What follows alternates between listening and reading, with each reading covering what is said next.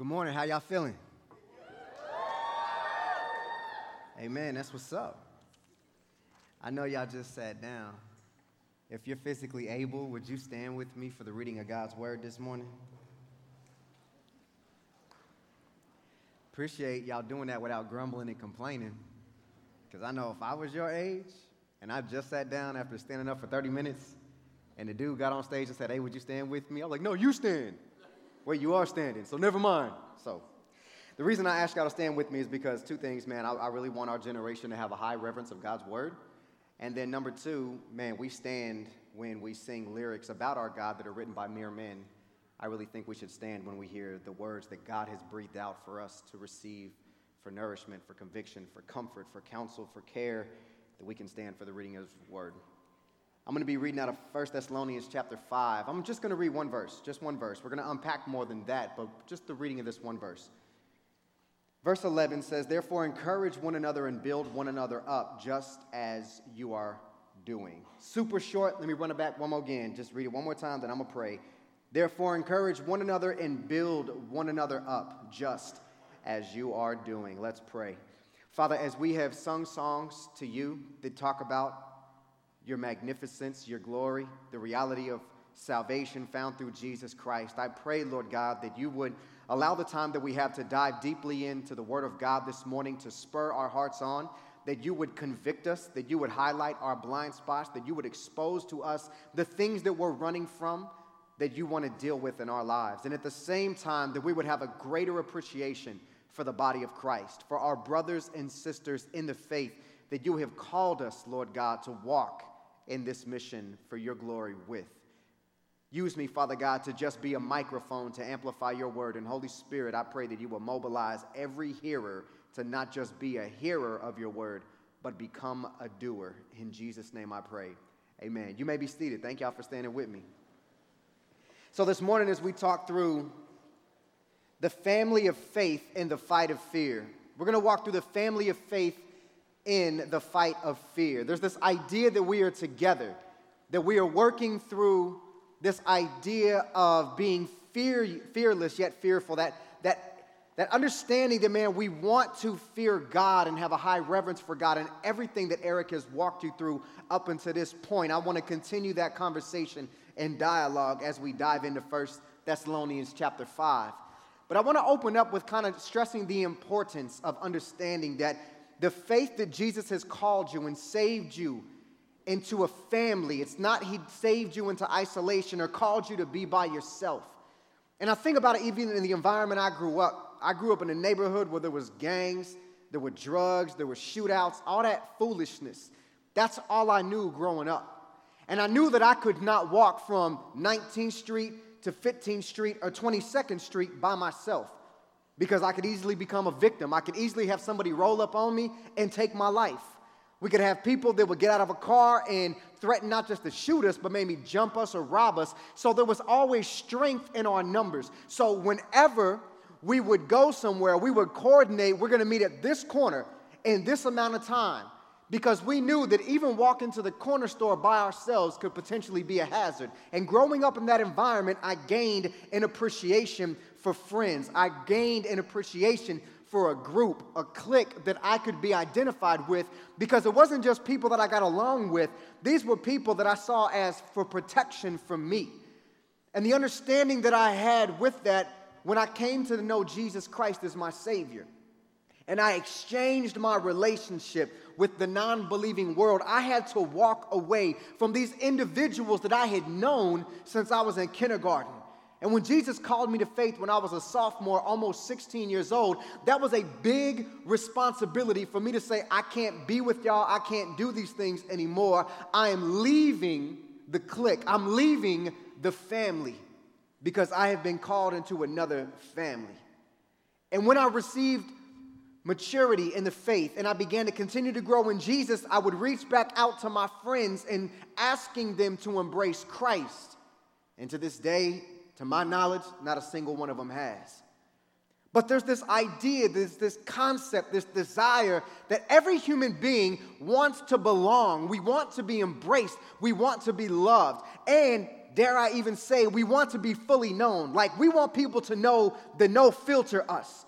Like the real us, stank breath in the morning, crust in the eyes, like hair all out of whack, and they still cool with us. They can still get with us. Like the kind of people that you can just be yourself. You don't have to front, you don't have to fake, you don't have to act like something online that you're not. Like you can sit there and be you, and they still like you, love you, and embrace you. God has wired us with this desire to be amongst people who know us and love us, and that we know them and love them.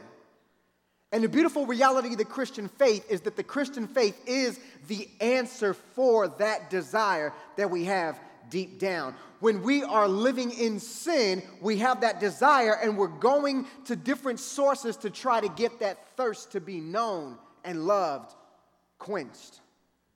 But now that we know Jesus, we should look no further than the body of Christ to know that we are a family that is in this fight together. But the problem is, when you got family, you got dysfunction, you got issues, you got problems, you got offenses, you've got sin, you've got brokenness. Why? Because we're all broken people.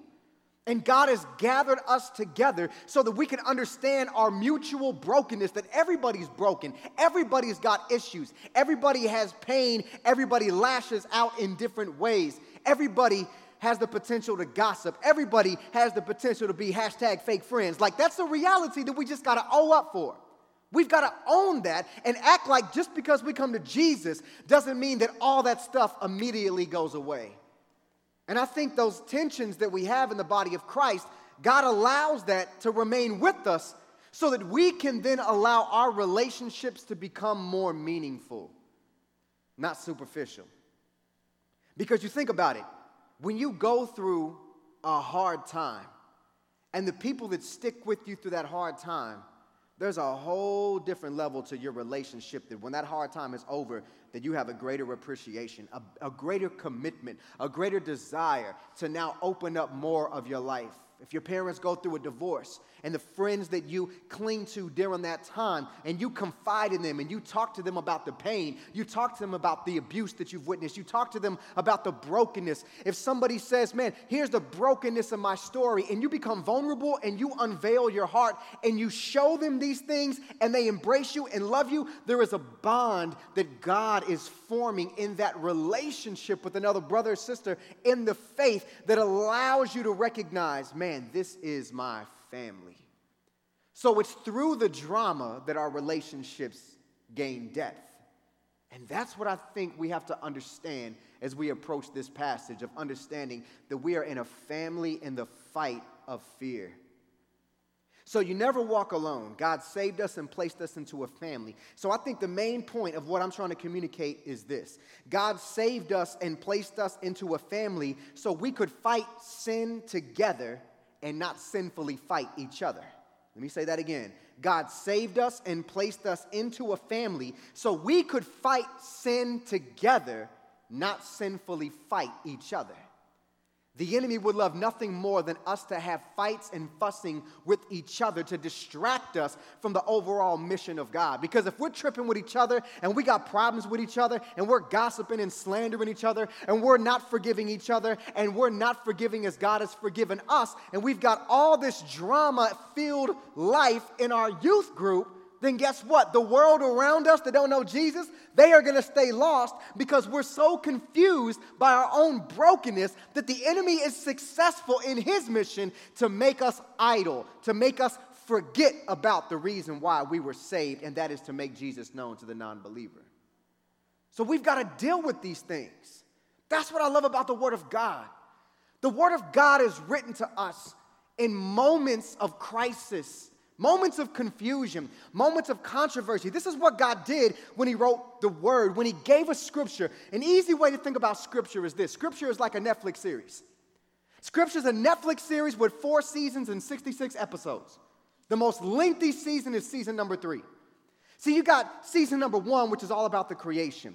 Season number 2, which is the fall of man, when sin and death entered the world because of Adam's disobedience. Season number 3, the lengthy one, is all about redemption, how God is consistently pointing to someone who is going to come and deal with the issue of sin once and for all. And then the closing season is restoration, when all things are put back to the way that God properly ordered it.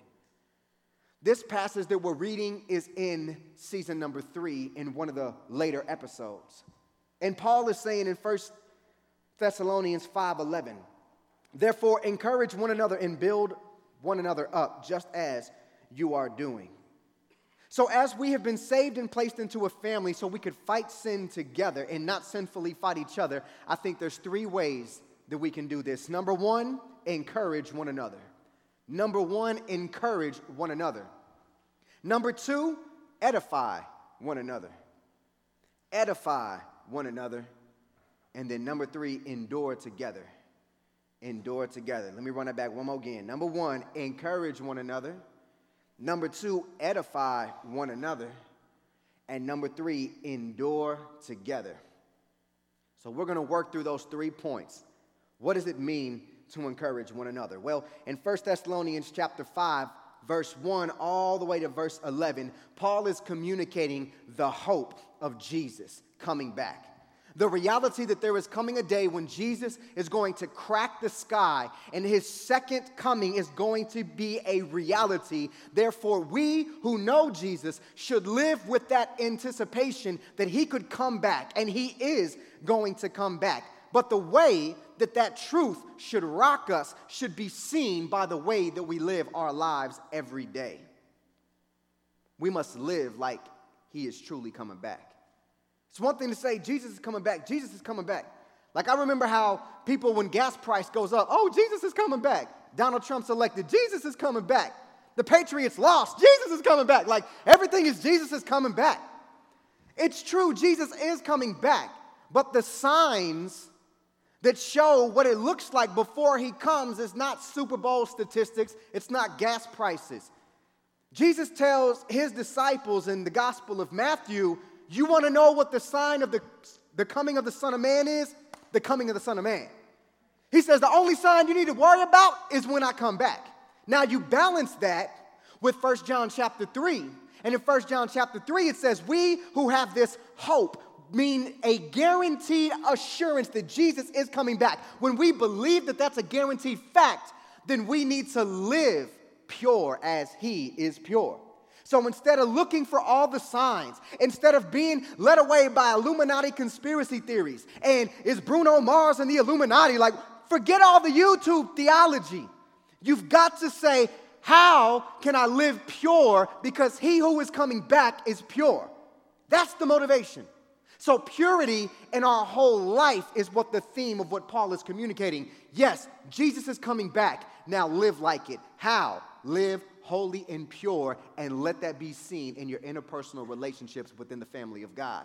You do that, then the world that doesn't know Jesus will be drawn to jealousy to be brought into the family of God that you are a part of.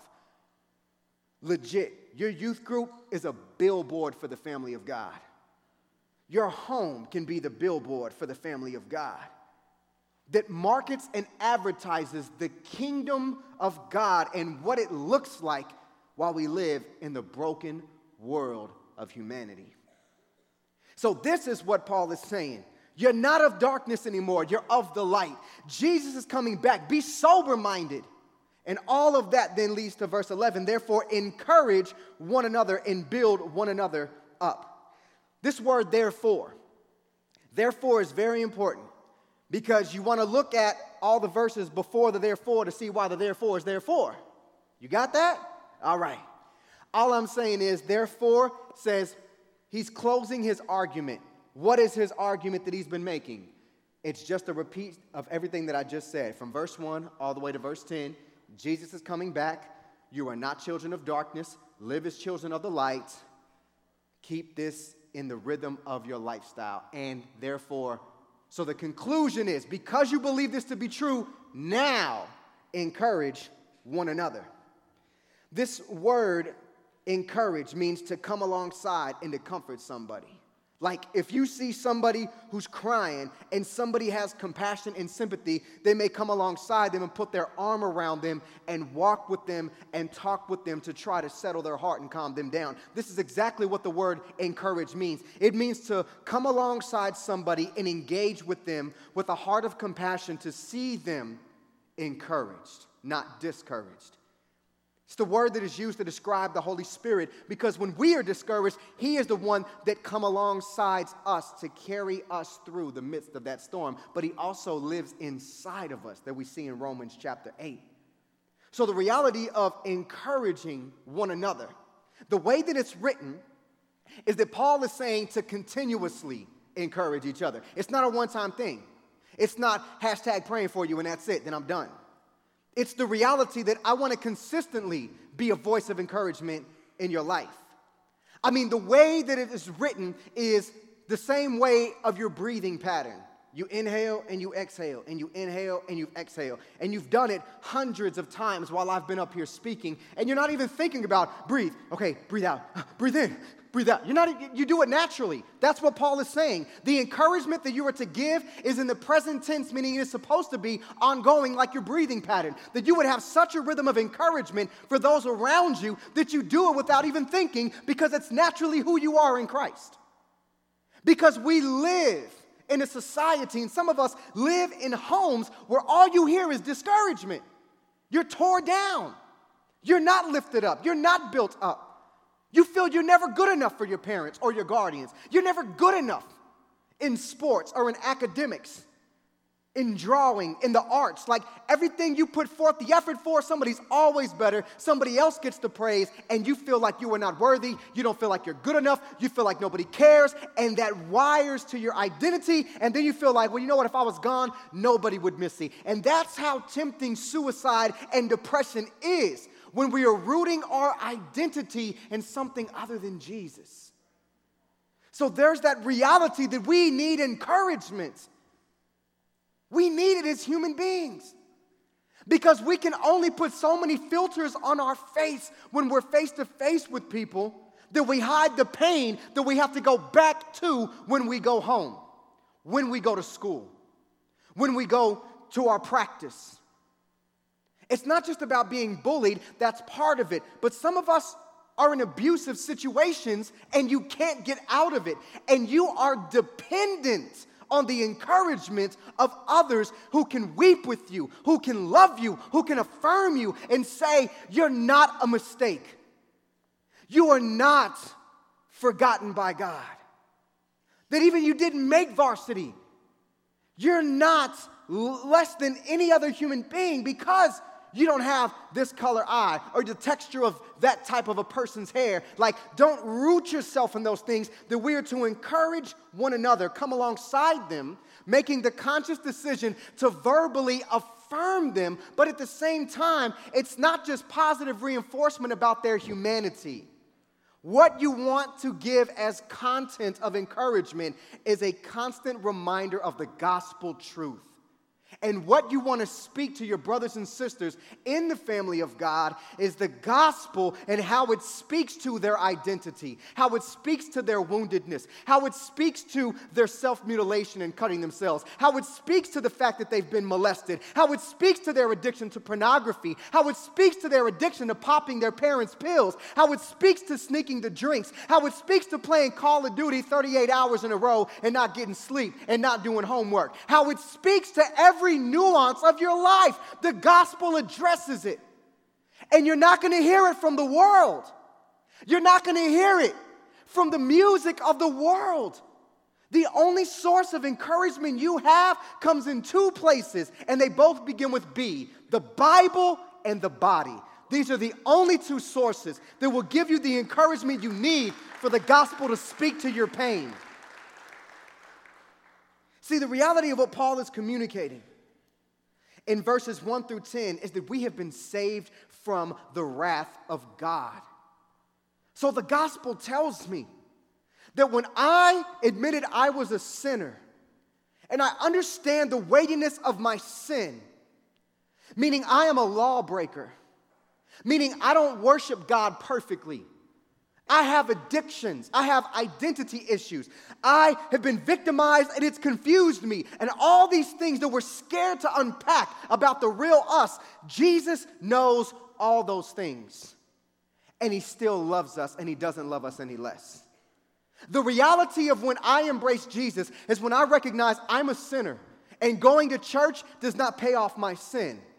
Going to Awana and scripture memorization does not pay off my sin. Coming to youth group, leading in the worship team, preaching, becoming a pastor, none of those things wash away my sins. The only substance that washes away my sins is the precious shed blood of Jesus Christ. It's the only acceptable currency that God receives. It's like this. You know when we had that thing in our history called the Civil War? Well, there was a whole currency for the Confederacy called greenbacks. If I were to go to the corner store and get some Takis and hot Cheetos, and I pulled out some greenbacks, they're going to be like, bro, what is that? Counterfeit money? We don't accept that monopoly money over here. It's a form of currency from a conquered nation that no longer exists. So if I go to try to pay with greenbacks, people ain't going to receive it. They're going to be like, no, we take American dollars, homie. That's what we take right here. So you owe me $3.45 for them hot Cheetos and Takis. And we don't want that monopoly money, bro. So either you come with it, you pay with the Apple, whatever you got, just give me $3.45. They don't accept that form of currency. All your quote-unquote good works, other faiths and philosophies, karma, all these extra things, God says that is not currency that I accept for your sin debt. The only payment that God accepts as acceptable is the shed blood of Jesus Christ. The entirety of the Old Testament, setting up the sacrificial system, saying that God is telling his people, if you're going to be my people, you got to be holy. I'm holy. I can't lower my standard to accept y'all. Y'all got to raise up to my standard, but here's the problem, you can't. See, the law tells us you can never be good enough, and the law has no compassion. The law is like that troll on Twitter, just constantly telling you what you did wrong, constantly telling you what you did bad, never affirming you. That is the law. The law was meant to troll us, not so that we would cancel our account, but rather that we would shut down our account in our flesh and open a new account that Jesus provides for us. That says the old me is dead. The blood of Jesus has washed away my sins. I believe by faith everything that he's done is what God requires for my sin debt to be paid off. And I ask him to forgive me and save me. So now when the troll of the law comes at me, Jesus steps in and says, my perfect life now covers them. That nobody can bring a charge against those who know Jesus and see that charge stick. Because Jesus' perfect life, the moment we were saved, was put on our accounts. So we were in debt. The blood of Jesus wiped that debt away, brought us back to zero. But then Jesus is dope because then he direct deposited into our account his infinite credit of righteousness. So when the Father looks at me, he doesn't see the dude who used to run the streets. He doesn't see the dude that still struggles with lying as a Christian. He doesn't see the dude that wrestles with laziness. What does he see? He sees the perfect life of Jesus that covers me and all of my issues, all of my problems, all of my sins as a Christian. See, when I was your age, I didn't hear preachers talk about their sin in the present tense. The only time they talked about sin is before they knew Jesus and when they first got saved. So that led me to believe at your age, I'll never be good enough for Jesus. And that is a lie. The reality of the gospel says you can't try to be perfect because even in your effort, it's an imperfect effort. But if you humble yourself and say, Jesus is the one who lived perfect on my behalf, then I'm free to not try to perform for the love of God because Jesus' performance received God's perfect love, and now that is given to me.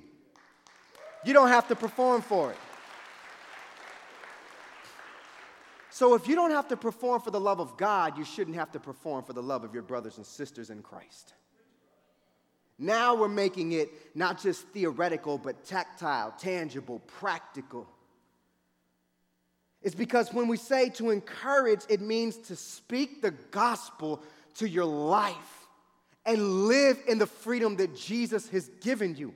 One of the biggest struggles that your generation and my generation struggles with as Christians is, can I out-sin the grace of God? Or I've been to the altar, I've wrote it out, I've burned the paper, I've done everything I can to try to get free from these sins, but I keep falling in them. Therefore, God stops loving me. When you don't encourage each other, then you believe a false gospel.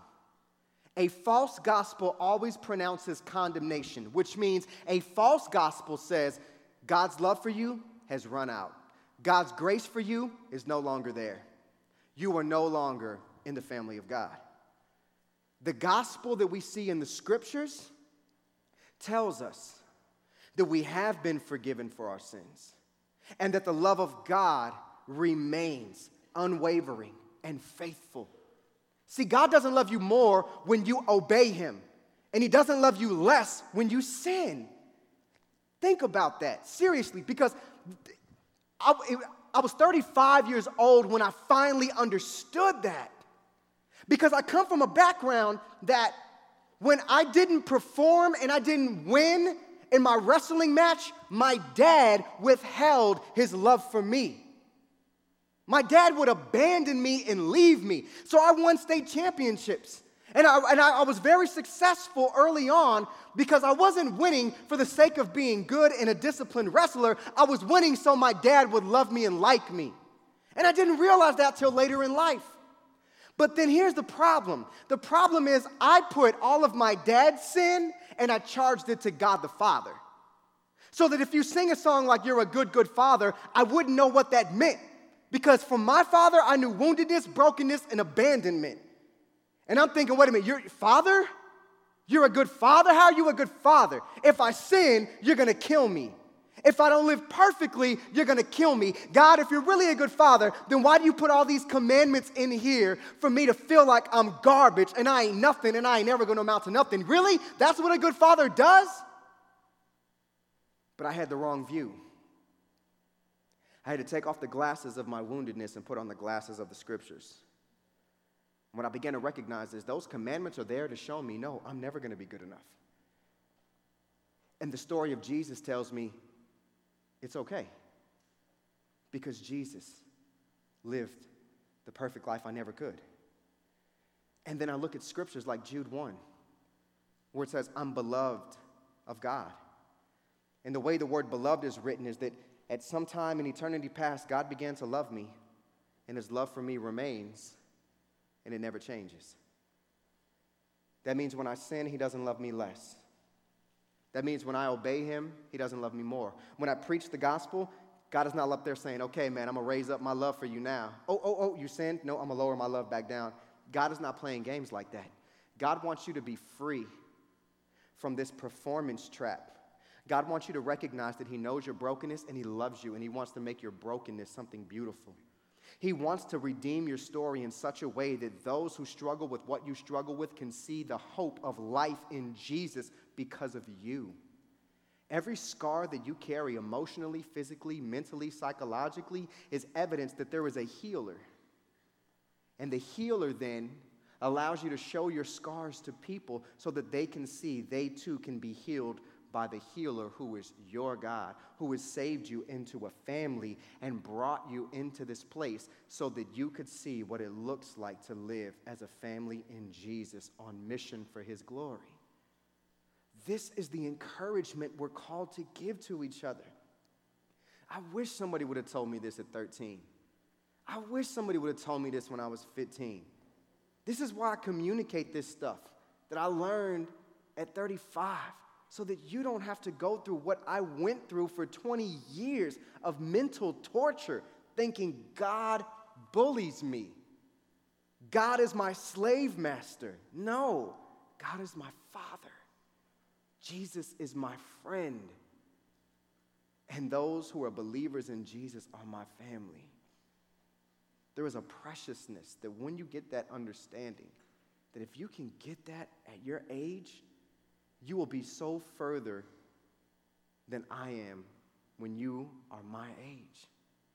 And your children, and your friends, and your parents, and your aunties, and your uncles, they will see what it looks like to see somebody who is fearless because they understand the gospel. They understand their brokenness, and they understand that God is not done with them. So they're fearless to live on the mission of God, but they still have that fear and reverence and awe of the God that they serve. See, the reality then is to edify one another. After we've encouraged one another, he says, and build one another up as you're doing. That word build was used to talk about how they constructed homes back in the day. Paul is not telling us to go out and start doing Habitat for Humanity projects only. What he's saying is, no, strengthen each other in your walk with Jesus. Everything that I'm sharing in encouragement should naturally edify you. It should naturally build you up. It should give you this confidence in Christ, not in your flesh, not in your giftedness, not in your passions, but in Christ. And then once your confidence is in Christ, he'll open doors for you to leverage your passions, your giftings, your talents, and your abilities for his glory so that you can invite people to come into the family of God, entrance only through Jesus, your Savior. This word edify, to build up, is written in the same way, ongoing, not just one time. Keep on encouraging and building each other up. It's not hard to think about what it means to build up, because for probably all of us, we know what it means to be torn down. So often in our lives, we've been torn down by the words of people that we love and admire, and they tore us down, whether on purpose or on accident. You know, the little joke, the little things that they say, the comments that they make, the slick little remarks that actually wound us and tear us down, and we don't know how to deal with it. So you understand what it means to be torn down. Building up is the opposite.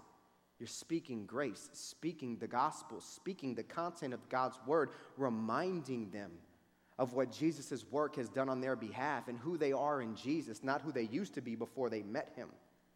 It's about maturity. Sometimes it's hard for us to realize our own growth physically until we look at pictures from previous on our feed. Like, I'll never forget when I have kids. I got a 13-year-old that's going to be 14. Jesus, take the wheel. She, my teenage daughter, Jesus, take the wheel. I got a 9-year-old daughter that is progressing to preteen, and she lets me know that almost every day. And then I got a 4-year-old son that's all about Legos. Like, me and him get along cool because it's just, hey, Legos, let's get it. That's all he wants to do. Everything is awesome. Like, that's it, right? So I got 3 different dynamics with my kids. And when I miss them, I go on my wife's Instagram. And I'll start going through her feed on the gram, and I'm like, dang, I remember when we took that. Oh, my gosh, my kids have grown. I'm with them every day. Sometimes it takes a time of separation for us to realize the growth of other people. Sometimes that's the reality that we even see spiritually. Because you may be thinking, man, I'm still struggling with this sin. Man, I'm still broken by this. Man, I keep running up to the altar every single week. But sometimes it takes the encouragement and the building up from somebody to say, you know what? You were struggling with that 6-7 times a day. Now, in God's grace, he's convicted you, number one, of your sin, and you're broken by it. You hate it. You used to love that sin. Now you hate it. That's growth. That's maturity. That's believing in the hope of Jesus. That's wanting to live pure. If you didn't want to live pure, then there's a bigger problem and a greater conversation we got to have. But the reality that you don't like that sin, and you want to be done with it, and you want to be free from it, that's a good thing. That's a great thing. That shows that you actually love God and you're growing in grace. That's why we have to speak these things to each other, to remind each other, don't give up, don't lose heart. God's got you, and I'm with you. That's what leads us to endure together. So I'm going to quickly run through what the rest of this chapter looks like. Because in the body life, we need to appreciate and respect the church leadership God has given us. We need to pray for our leaders and our pastors and those who volunteer. Pray for them. Pray for their families. Ask God to give them strength and grace because, listen, it takes strength and grace to allow y'all to come and sleep at their crib, laughing and giggling and farting up until 3, 4, 5 o'clock in the morning, and then y'all come up in here tired, mad, and angry because you didn't get enough sleep. Like, they got to deal with that. Appreciate them. Love them. Tell them these 2 words. Thank you. Like, say that. It ain't going to kill you. No hashtag, legit. FaceTime, not on your phone, but face to face. Hey, thank you. That's all it takes. A little something like that. And listening to their counsel, listening to their advice. But now let's look at our individual behavior. Paul says, admonish the idle. I-D-L-E. It's the individuals who are undisciplined. He is saying, be disciplined in your walk with Jesus. I mean, it's like if you're playing with a squad on Call of Duty and you got the one person that's just sitting there and ain't doing nothing. And you want to just turn the gun and be like, that's what Paul's saying. Not turn the gun on them, but what he's saying is, wake up. We've got a mission. We've got to accomplish this. It ain't Call of Duty and blasting heads. It's making disciples. Stop being lazy. Ask Jesus to give you a greater desire for him. Beg God the Father to give you his burden for those that don't know Jesus and go and talk to them about Jesus. Like, wake up. That's what he's saying to those who are idle. Encourage the faint-hearted, which means keep them going. It's like running cross country, and people would be stationed at different places, and they encourage you, keep going, keep going, keep going. That's what we got to be, man. We got to be each other's cheerleaders, or for the fellas, yell leaders. Like, we got to be that for each other, to say, keep going. Don't go back to your old friends. Don't go back to your old life. Don't go back to that website. Don't go back to that stuff. Keep on running for Christ. We've got to help the weak, the ones who feel like, I can't make it, I can't go on, it's too hard. We need to come alongside them and not try to force them to run, but maybe we need to slow our life down and we need to limp with them as they're limping until Jesus heals their wounded heart. And then we can pick up the pace together in our faith. That's what it means to be patient with your brothers and sisters who are struggling. Don't repay evil for evil, specifically within the context of the body of Christ. What he's saying is, when they say something to hurt you, when they front on you in front of people, don't retaliate. Don't get smart aleck right back with them. Don't troll them. Don't bully them. Love your brother and sister in Christ. If they sin against you, Matthew 18, go to them and communicate the sin. Say, you have done this to me, and I'm calling you to repent, and I forgive you. Imagine what your walk with Jesus would look like if you just walked in forgiveness. Because you have been forgiven for much. Then forgive those who have offended and hurt you. When you do these things, then you'll be able to rejoice always. Understanding I've been saved from the wrath of God, and I'm secure in the family of God. I don't have to fight for pole position. God doesn't play favorites in the family of God. So you can rejoice in good times, in the boring times, or in the times of suffering. Pray without ceasing means to pray frequently. Like I know it's flu season, and you know how it is when you have a cough? You don't cough nonstop to the point that you can't breathe. But it's this constant, like that. Like that's the constant reality. Is this yeah, and man, and like it's that, right? And it gets irritating, and you want to suppress the cough. So you get your Mucinex, you get your Robitussin, and all that extra stuff that they sell, right? And you go to the doctor because you want to suppress the cough. Well, this is the idea. It's not praying nonstop like Jesus, Jesus, Jesus. It's not that. But it's so frequently like when you have a nagging cough that it's just constantly like throughout the course of your day. It's frequent. It's not seldom. It's frequent. Paul is saying when you're living these things out, you'll be able to rejoice. You'll be able to pray regularly throughout your day, not just before your meals and before you go to bed.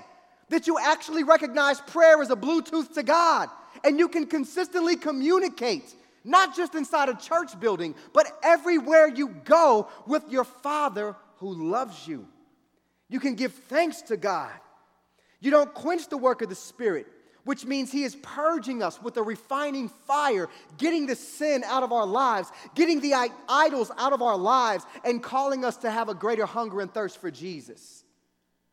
And we quench that. We put out that fire of the Holy Spirit's work when we sin and when we grieve him and when we won't confess our sin and when we won't repent as Christians. But the moment we confess, the moment we repent, he turns that burner back on, and he is now setting us ablaze for the glory of God, purging us from those things. He says, don't despise prophecies, which means whatever somebody tells you something and they say it's from God, then you filter it through the word of God. You don't just take what people be saying to you. Oh, man, okay, cool. Like, you seem like you love Jesus. I know you wouldn't. No, listen, man. I appreciate what you're saying, but I want you to know that I'm going to go to God's word and see where this lines up. And I'm going to speak to my accountability. I'm going to speak to my pastors. I'm going to speak to my leaders. I'm going to speak to my parents if they know Christ. And I'm going to get an assessment of what God's word says. Because there was a time where this girl came up to me, a woman, and I just got done doing a rap concert when I was rapping. And she walked up to me as soon as I got off stage and went to the back, and she said, here's what the Holy Spirit, this is what God has put on my heart to tell you. And I was like, oh, okay, bet. Let me hear what God said. She said, God said, he's going to send you a woman. He's going to send you a wife. But until that time comes, you better start living sexually pure. You got to stop fornicating. You got to keep your zipper up, keep your pants up, because you on the stage and God ain't playing games with you no more about your sexual sin. And I was like, that's what God told you to tell me? She said, yeah. I said, man, look, I've been married for 2 years. I've never stepped out on my wife. There is no fornication in our marriage bed. So, awkward. Then she came right back. Holy Spirit just told me that your mom, who is the greatest threat to your ministry, Jesus is going to save her. Jesus is going to bring her to repentance, and she's not going to be nagging you no more about the giftedness that God has gives you. And then she started saying some different things, and then she said, but your mom, Jesus is telling me your mom is going to come to know Jesus, and she is going to be your greatest champion for the ministry God has called you to, no longer your greatest point of contention. And I said, hey, it's crazy that you would even bring my mama up in this joint because, like, real talk, my mama gave her heart to Jesus at a Billy Graham crusade, rest in peace, in 1978. And she's been walking with Jesus faithfully ever since then. My mama is the most godly woman I know on this side of eternity. So, awkward. And then without even a flinching, she said, well, the Spirit of God is telling me right now that you need to go lay your hands on that white car out there and you need to claim that. God wants to give you a new car. And I'm like, you know what? I'm straight because we about to have a baby and we got this SUV and I don't need an extra car payment and an extra insurance payment on a new car. Like, I'm legit. And she was just like, well, God bless you. And she walked away. Sometimes those random things happen. You got to know what the Word of God says in those moments. You can't be out there all fronting like, yeah, I'll be reading the Bible a chapter a day to keep Satan away. Nah, because there's going to be people that come in your face in the church. They're going to say things to you. And you've got to know the story of Scripture so well that you're like, that ain't sitting right with me. Like, man, you say that, but that kind of contradicts what we read in 1 Samuel. And then when I think about that, I'm also thinking about what Jesus said in the Sermon on the Mount. But then when I think of that, I'm thinking of what Paul said in 1 Thessalonians. Like, you should be like that with the Word of God. You're like that with your favorite songs. If somebody were to misquote a Taylor Swift song or misquote a Kendrick song or misquote, somebody else, you're going to be like, oh, that ain't how it go. Then you're going to get all litty on them and start quoting and showing them how to do it, even with an auto-tune. Like, you're going to do all that to correct them. But when it comes to the Word of God and somebody misquotes it or they quote it out of context, you just sitting there like, oh, that's what's up, man. Like, you don't even know how to defend the Word of God. Be so immersed in the Word of God that when you hear falsehood, you call it out. You've got to do that. That's fearless. But yet you have a fear for His Word. So as I close, Paul says, abstain from all forms of evil. None of this you're called to do by yourself. Be encouraged. Jesus is not calling you to do this by yourself. He saved you into a family to do this with. Your family, the family of Christ, has a legacy that spans over 3 millennia. This faith that you are a part of is nothing new, y'all. This ain't no man-made traditions and religion. Jesus is a historic figure. Those who have embraced Christ after His resurrection have been preaching and making Jesus known, showing salvation as a multifaceted gift, and they have been calling sinners to repentance for over 3 millennia. The family roots of your faith run deep, y'all. Learn the roots of your family faith.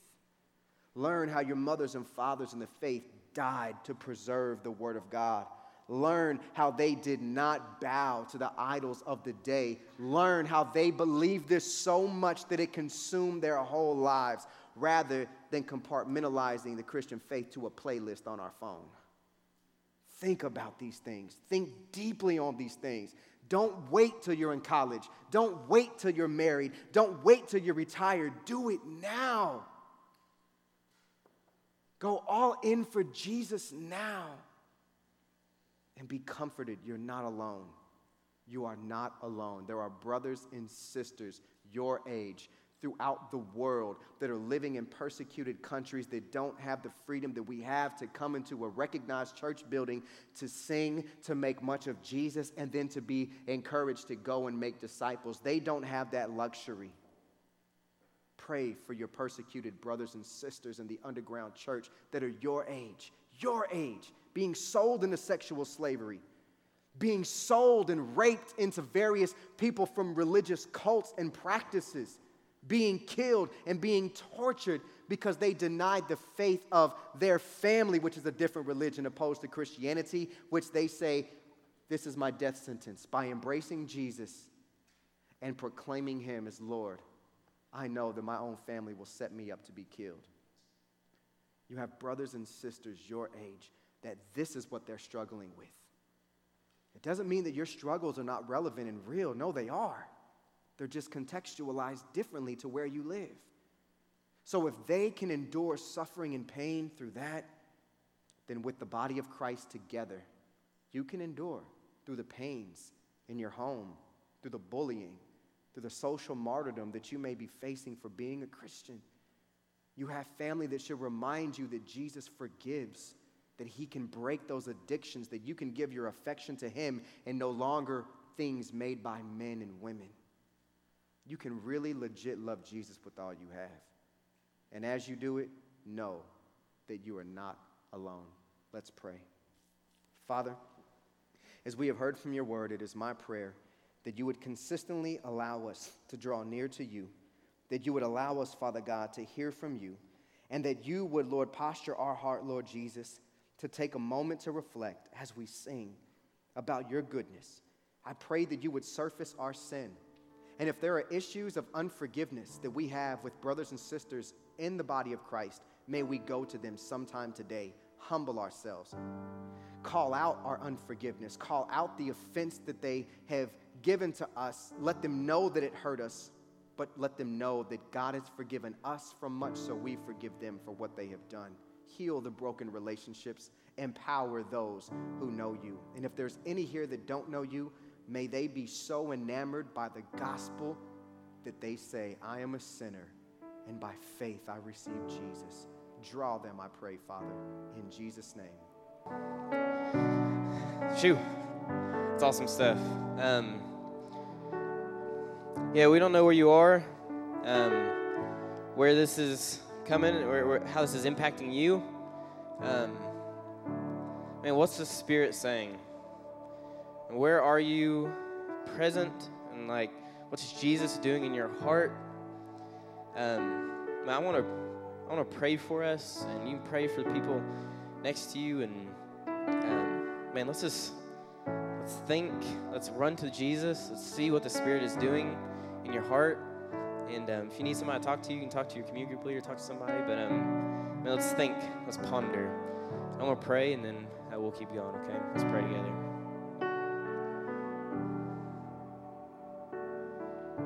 God, you've been so good to us. God, thank you for the cross of Jesus and saving us. God, we're the people in this room. We are your church. We're the body. God, I just pray that we are in this together. God, for every heart in this room, I pray that you speak and you lead, and that the students and the leaders would have the courage, the boldness to follow and to have open ears to listen. So God, we thank you for your grace, what you've done. We pray these things in the name of Jesus. Amen. Thanks, guys. Y'all can be seated. Hey, continuing on, we're going to have a quick interview like we did at the beginning. I have two friends somewhere. There they are. Two friends coming. Give it up for them. Whoa.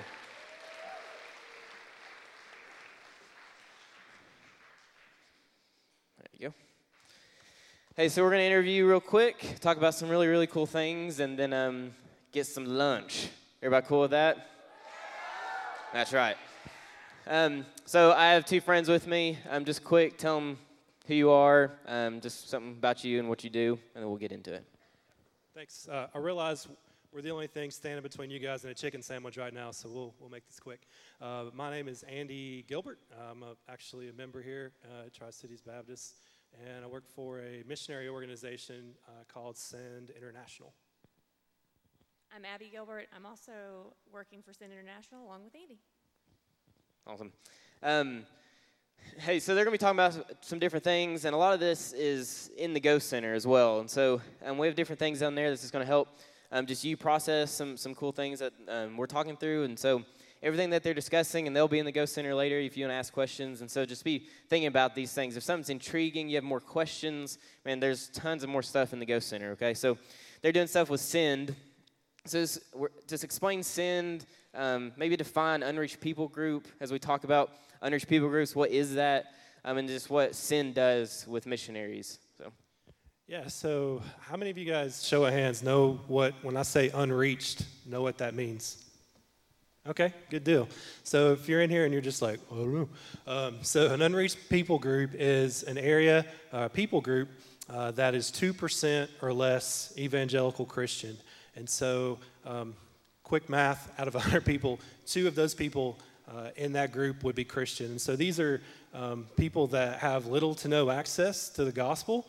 They're in hard-to-reach places, and so there's a reason that they are unreached. There's usually a dominant religion, some other sort of government oppression, something else going on that's causing the gospel not to be spread in these places.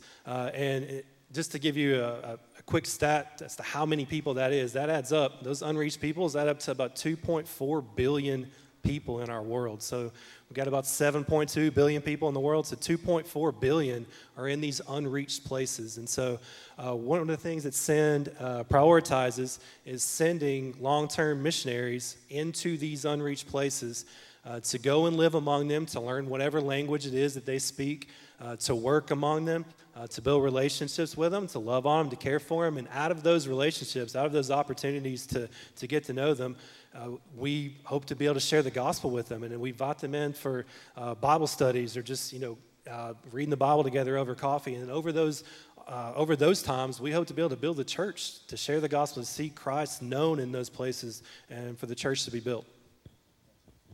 So it's hard to think about entire people groups never hearing the name of Jesus. And we talked about that some with the interviews at the beginning of just, there's peoples around the world who have no access to the gospel. They have no access to the stuff that we're celebrating right now.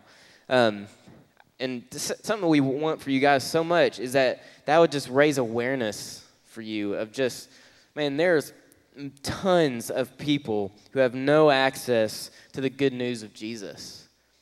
And for a lot of us, that's just numb. And it's just numbers maybe, and we pray that would not just be numb. That would not just be numbers for us, that would be faces of people who are going to live, they're going to be born, they're going to live, and they're going to die apart from Christ. And that's what we desire for you guys. And so, Andy, Abby, I know there's a lot of people in here, even myself, we have tons of fears thinking about missions, and Derek even said it was really cool at the beginning of this stuff is like super Christians and the people that plant churches, the people that go across the ocean to make disciples. Those are the super Christians. Or we have fears of moving across the sea or whatever. There's tons of fears in this room. What have you guys encountered with just the biggest fears of doing this stuff, biggest struggles there, and just how do you encourage people in that way? Yeah, one of the primary role that we have with Send is to meet with people who are feeling that tug on their heart to go. And so whether that's taking a short-term trip, whether that's maybe going overseas for the rest of their life, wherever they're at, we meet them right there and try to figure out, okay, how can we push them forward? How can we help them to wherever God's leading them to go? And the fears can be so general, from There was a couple that we sent to Japan that lived in Alabama this past last summer, and they'd never been on a flight before. And so I'm on a Skype call with them, and they're asking, like, can I take medicine on my carry-on? I'm like, please, take medicine in your carry-on.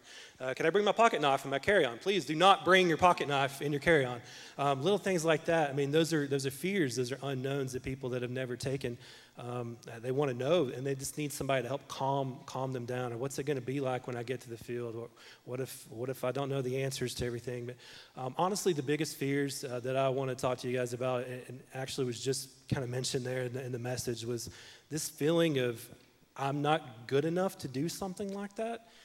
That I'm not equipped, or that God can't use me to make a difference in something like that. I mean, we've had the opportunity to take a few trips ourselves. There's nothing special or superhuman about us. And having worked with missionaries, they're just people.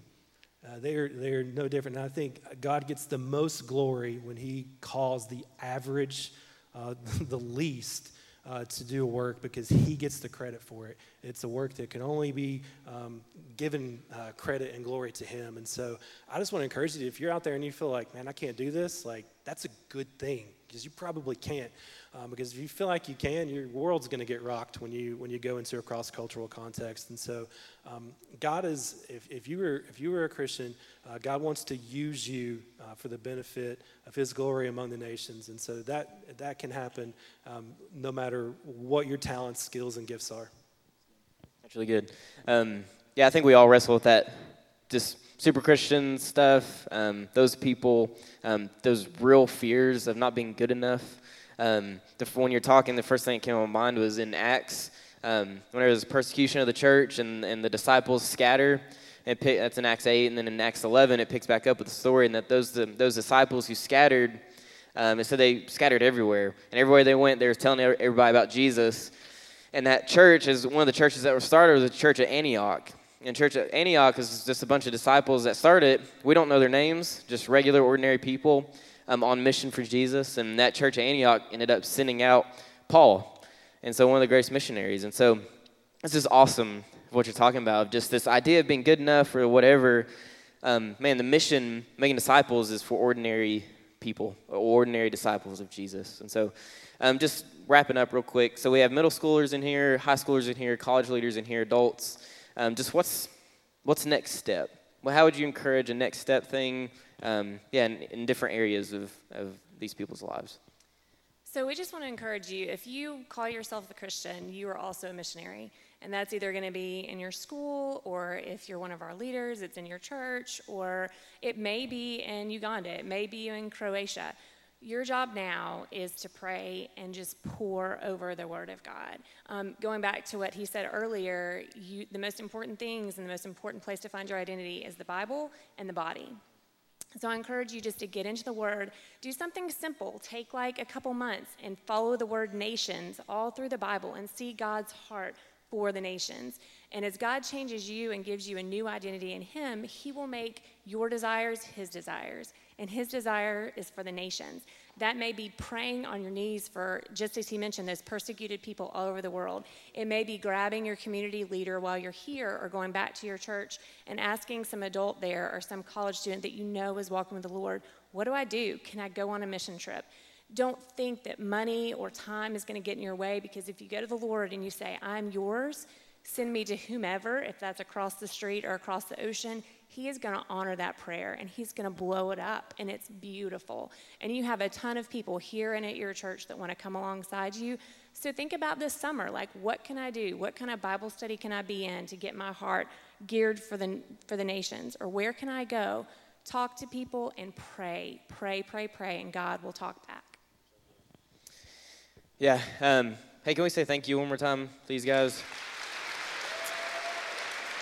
They'll be hanging out, and so if you have questions, feel free to come talk to them about Send or just missions or whatever. They'll be hanging out for us. Would you mind praying for us and just send us out of here? About to get lunch, pray for the meal and everything. But yeah, just man, don't miss this. Don't miss these conversations. You as a middle school student, high school student, college leader, adult, I mean, you have part in the mission of God, the global mission, the global purpose of God as a normal, ordinary disciple of Jesus.